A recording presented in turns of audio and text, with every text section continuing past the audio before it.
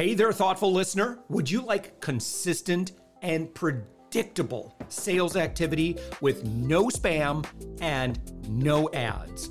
I'll teach you step by step how to do this, particularly if you're an agency owner, consultant, coach, or B2B service provider. What I teach has worked for me for more than 15 years and has helped me create more than $10 million in revenue. Just head to upmyinfluence.com and watch my free class on how to create endless high-ticket sales appointments. You can even chat with me live, and I'll see and reply to your messages. Also, don't forget, the Thoughtful Entrepreneur is always looking for guests. Go to upmyinfluence.com and click on podcast. We'd love to have you.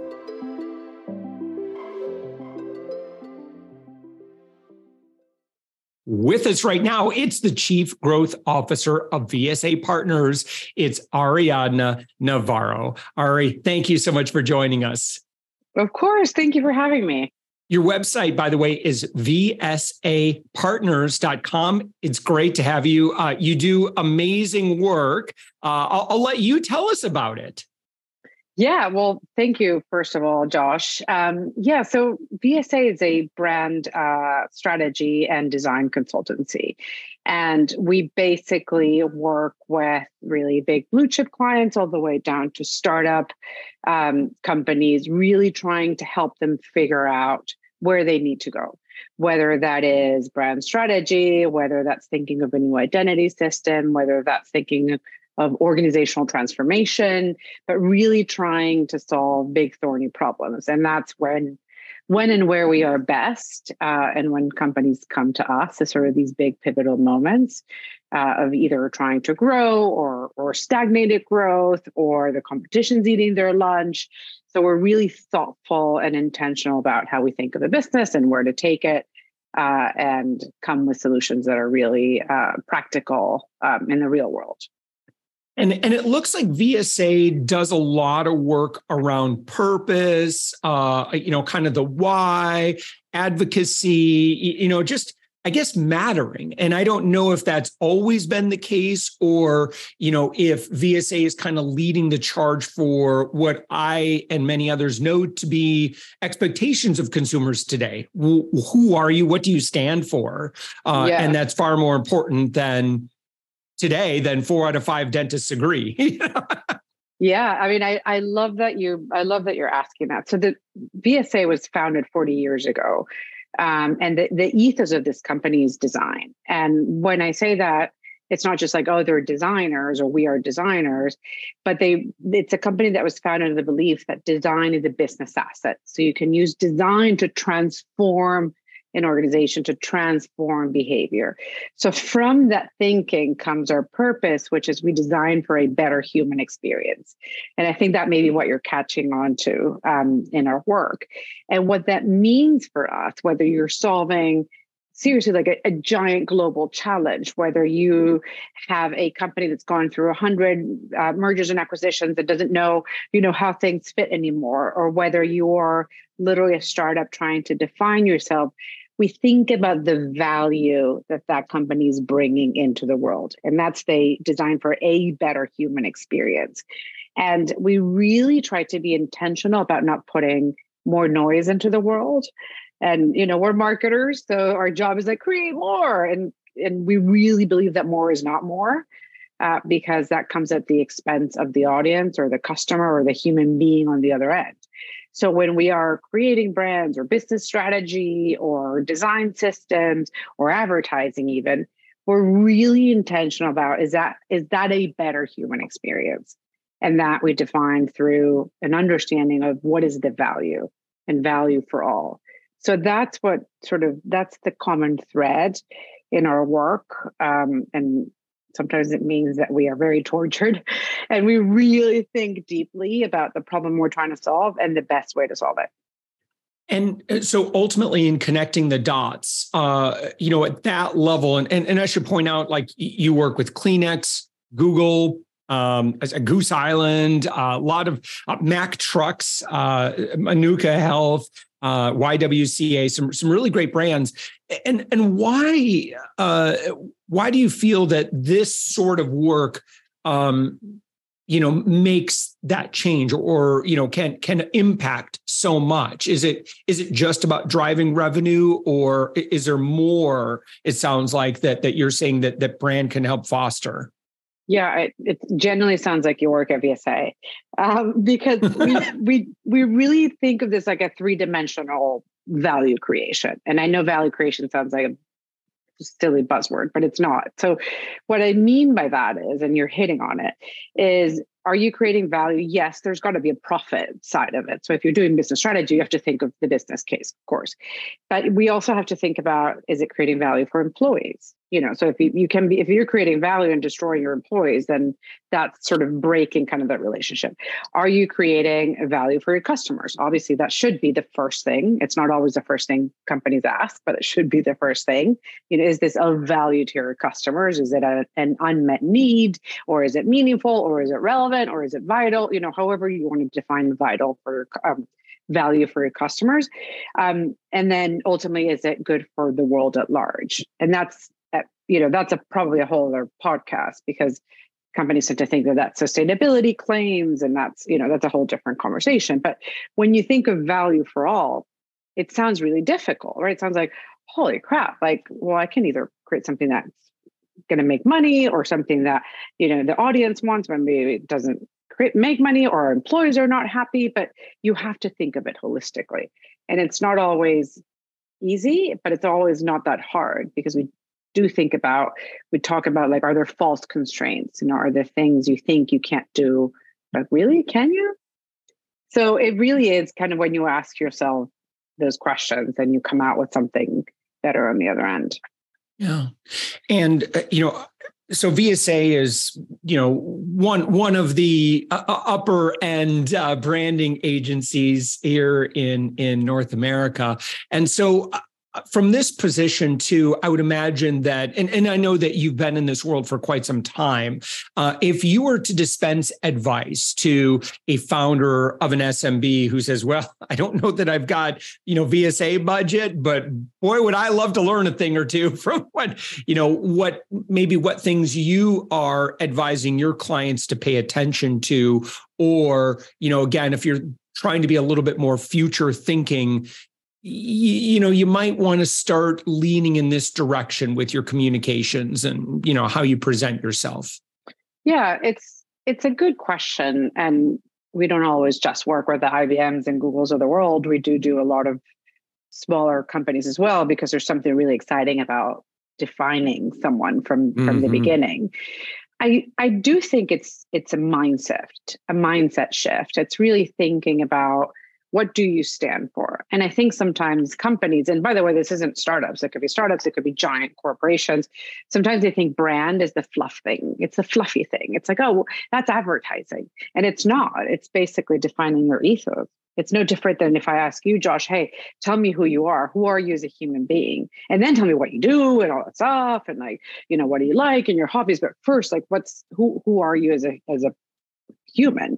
It's the same thing for a brand. So what I would say is, take the same time you're taking in defining your product, or if you're a software company, or your services, or whatever it is you make and you do, most of the time goes there. And for better or worse, there's so many brands and companies in the world that it's very hard to win by selling features. It's very hard to win by selling what you do. This is kind of the Steve Jobs sort of philosophy. You have to sell, a brand is your set of values. What do you stand for? Because that's what you want people to attach themselves to gravitate toward. So I've been in this business, as you said, a while, although I still say I'm 28. But I do love the concept of brands, because it's more than a group of things. It really forces you to, done well, it forces you to really put a stake in the ground of who you are and what you stand for. And that could be scary, because we live in times where, it's cancel culture. It's, people are afraid to say anything. Brands for sure are afraid to get it wrong. But I think if you are honest about who you are and consistent about it, then you should be okay. Yeah, I agree. There's obviously been some very notable headline, evoking stories in the branding world, where there's been, maybe, I don't know, my observation, and I want to be careful here, but I think you just mentioned, where it doesn't feel like you're co-opting something. Like this feels in integrity, always has been. And I think that it's a little unsettling and shocking when you do see a brand like, oh gosh, I'm going to be careful here, but let's just say Bud Light, who it was abrupt. And I think that was unsettling for what you may have thought, was the Bud Light audience. And I'm not saying that it's good or bad. I think time will tell here ultimately, if they're playing three-dimensional chess with, with consumers. But right now it certainly seems like, woo, that, I kind of took one on the nose there in that decision. And again, I don't want to get into the rights or wrongs or morals or values of that, but they made a brand decision. I think that's all you can do. I think it just has to be true to who you are versus a marketing scheme. And maybe schemes are a word, but marketing tactic. So, when Nike supported the whole Copernic, on the knee, like the whole thing, like they caught a lot of slack as well. And there are probably tens of thousands of people that said they were burning their shoes.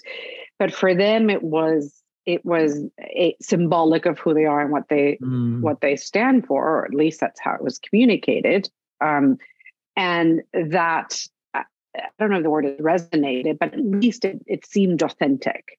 Yeah. And I think it's the co-opting feeling is when it feels like you're obviously just using something or it's just a tactic, sort of pushing it because you feel you have to.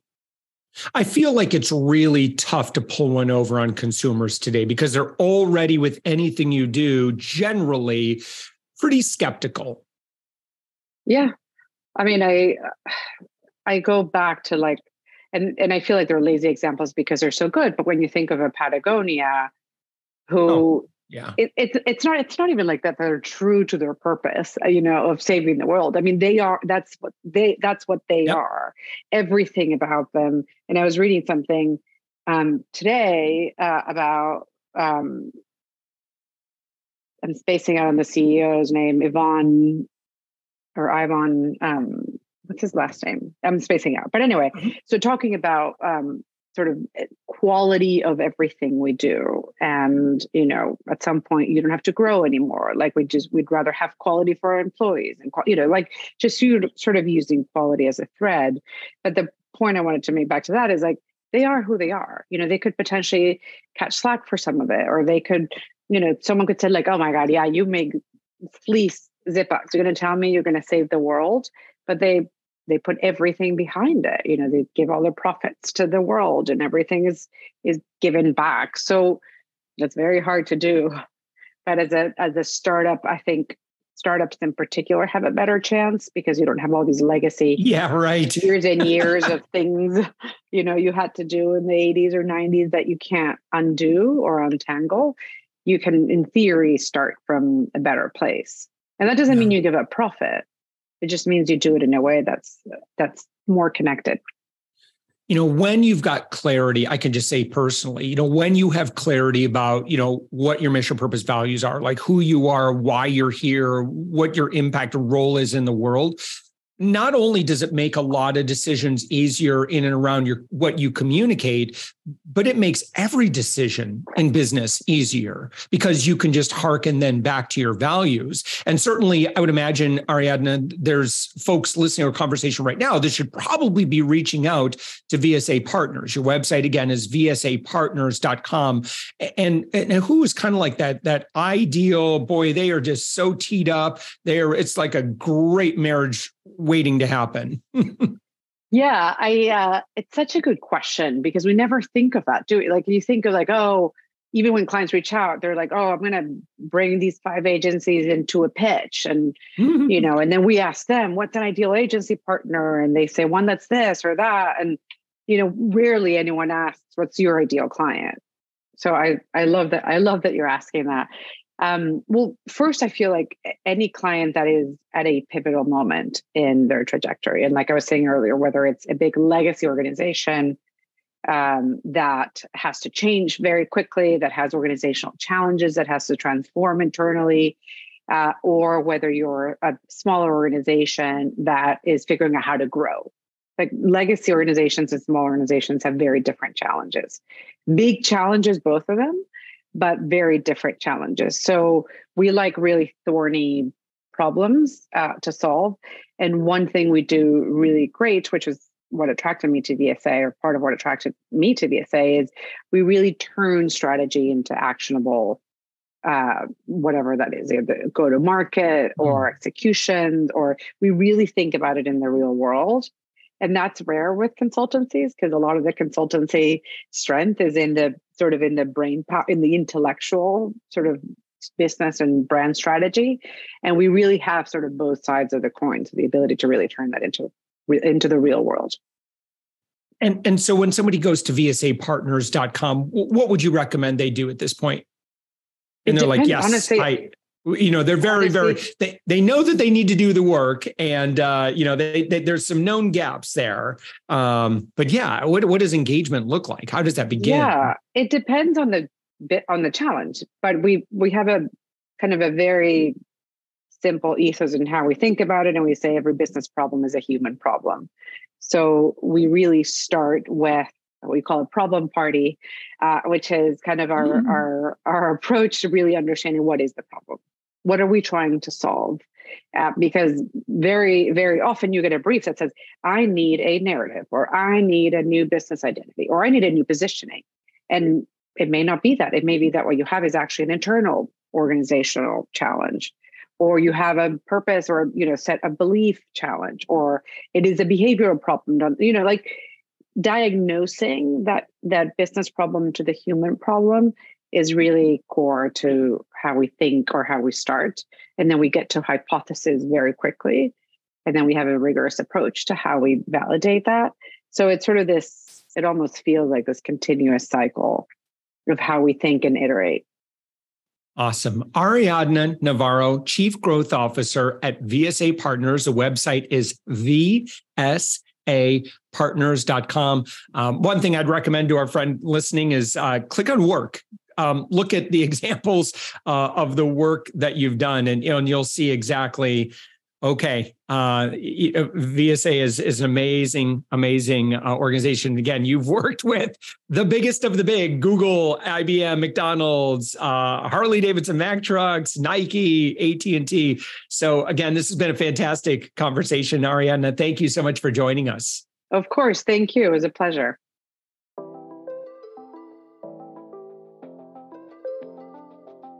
Thanks for listening to the Thoughtful Entrepreneur Show. If you are a thoughtful business owner or professional who would like to be on this daily program, please visit upmyinfluence.com/guest. If you're a listener, I'd love to shout out your business to our whole audience for free. You can do that by leaving a review on Apple Podcasts or join our listener Facebook group. Just search for The Thoughtful Entrepreneur in Facebook. I'd love, even if you just stop by to say hi, I'd love to meet you. We believe that every person has a message that can positively impact the world. We love our community who listens and shares our program every day. Together, we are empowering one another as thoughtful entrepreneurs. Hit subscribe so that tomorrow morning, that's right, 7 days a week, you are going to be inspired and motivated to succeed. I promise to bring positivity and inspiration to you for around 15 minutes each day. Thanks for listening, and thank you for being a part of the Thoughtful Entrepreneur Movement.